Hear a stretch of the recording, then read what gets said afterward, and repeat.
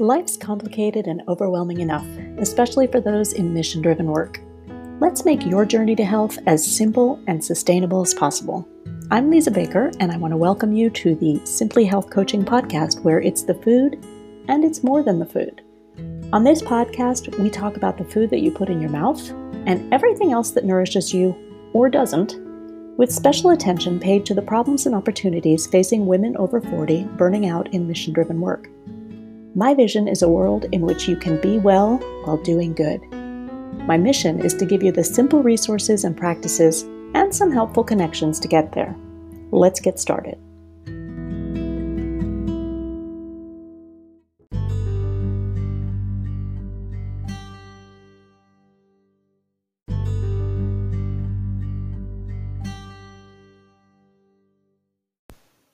This episode is brought to you by my Stewarding Emotional Eating group coaching program. If it's been one of those days, weeks, months, years, or if the approaching end of summer vacation and the start of the school year have got you eating emotionally, think about this. Have you tried beating, conquering, managing, tackling, controlling your emotional eating? And how's that working out for you?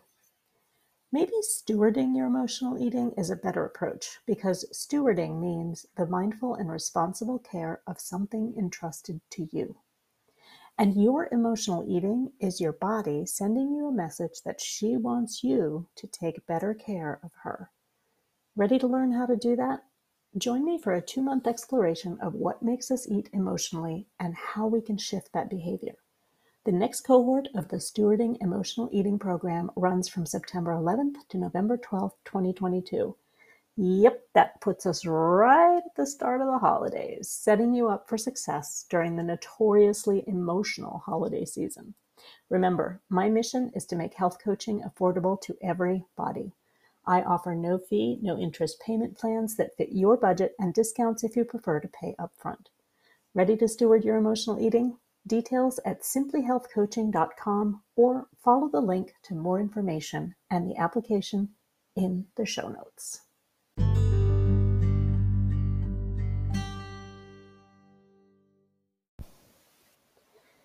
Digital wellness. So apparently that's a thing now. One more item to add to my Kale and Kryptonite client intake form, I guess. The other day, I was browsing some stock photo websites, and I was using 3 keywords: joy, women, and connection. So you know those jokes about photos of happy woman holding salad, that this was sort of a thing?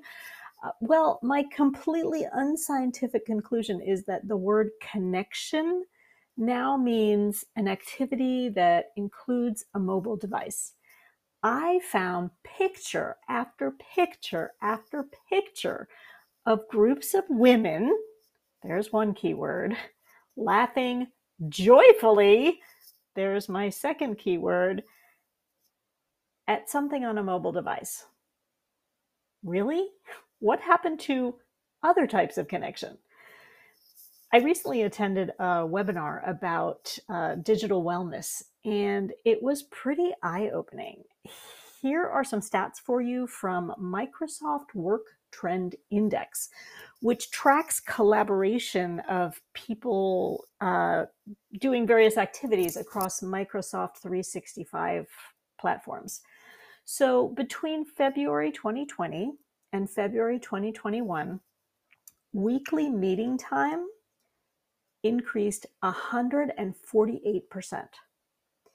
The increase in the number of emails delivered during that time was 40.6 billion. That's the increase in emails.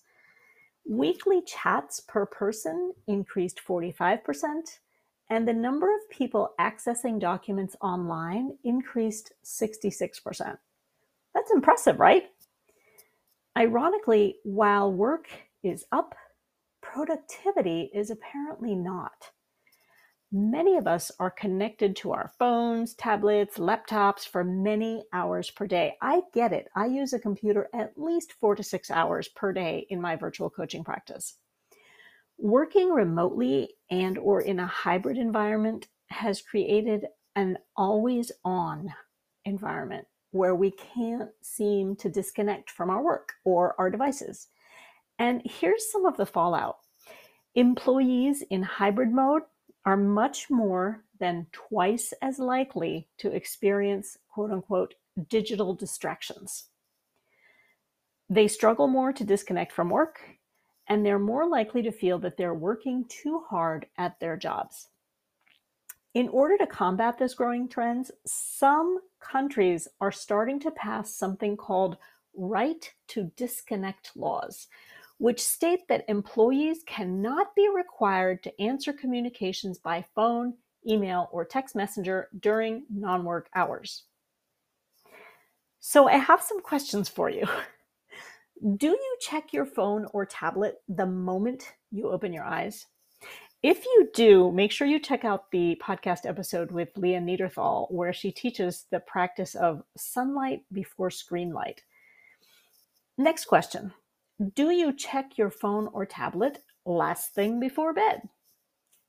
Are you constantly picking up a device to check for work communications, social media updates, news, weather? Do you have an app for everything?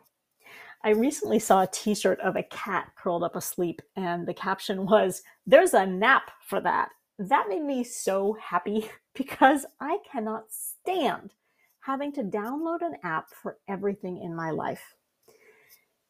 Finally, are all your notifications turned on, or the majority of them?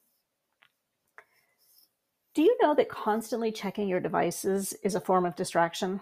You think you can multitask, and there's more and more evidence that the human brain is incapable of doing that. What it does instead is something called task switching, and that's where productivity lags. Every time we shift our attention from one task to another, from checking our device to working on our project, the brain takes time to reacclimate, to remember where we were in that task before it can get going again. All right, so you don't believe me? You think you are the multitasking queen?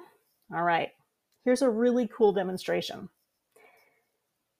Count to 10 out loud. Easy, right? All right, next, say the letters of the alphabet out loud from A to J. Also easy peasy, right?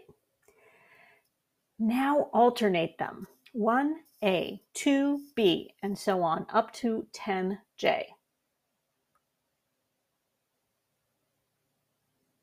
Ha, that's not so easy, right? Even with these most familiar of sequences, the brain slows down. And here's the really bad news. Digital distractions, not just constant alerts, but actually having your phone on the desk next to you as you work on your computer, can have serious effects on our well-being. We lose our ability to focus for extended periods of time. Our stress hormones increase. We make more mistakes and poor decisions, more stress, and we lose our capacity to pursue long-term goals. Well, that's a whole lot of bad news, right? So let's talk about how you can make some small shifts to improve your digital wellness.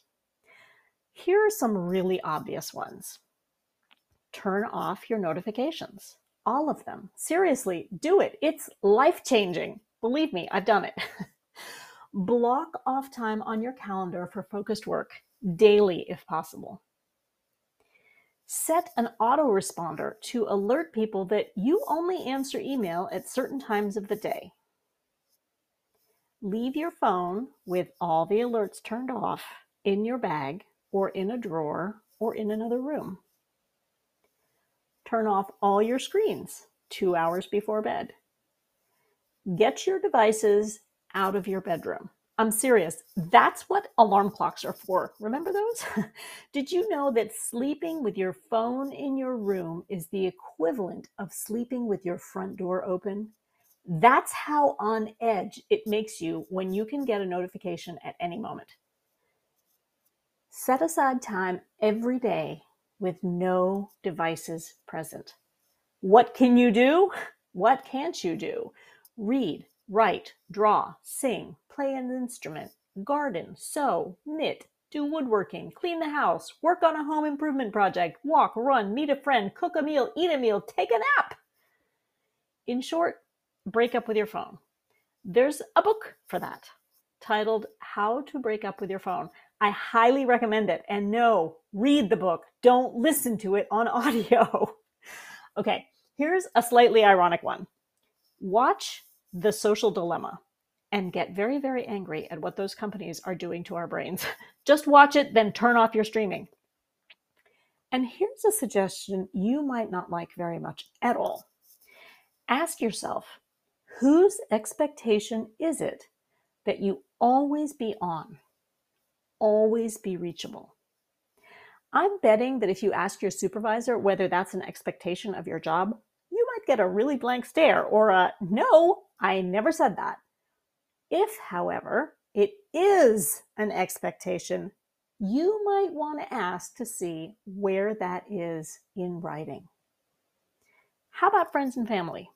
I know it's a thing to expect immediate answers to texts, and it's up to you to set those boundaries and hold them. Do I often answer texts right away or quickly?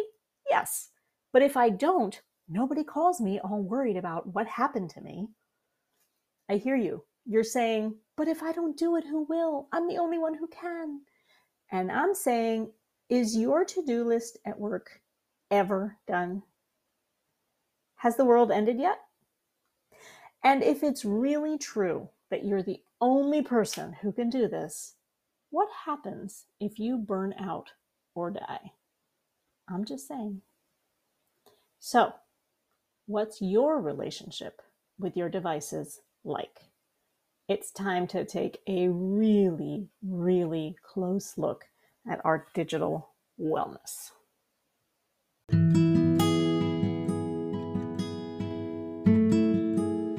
Thanks for listening. Please note that any suggestions provided on this show are not meant to replace medical advice, and the opinions of the guests on this show are their own.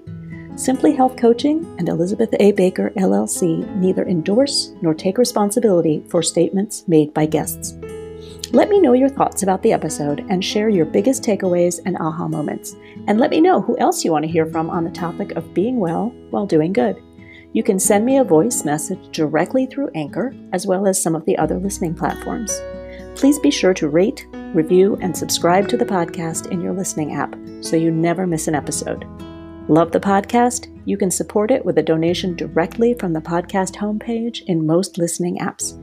If you'd like to know more about my work, visit my website at simplyhealthcoaching.com. As always, the link is in the show notes.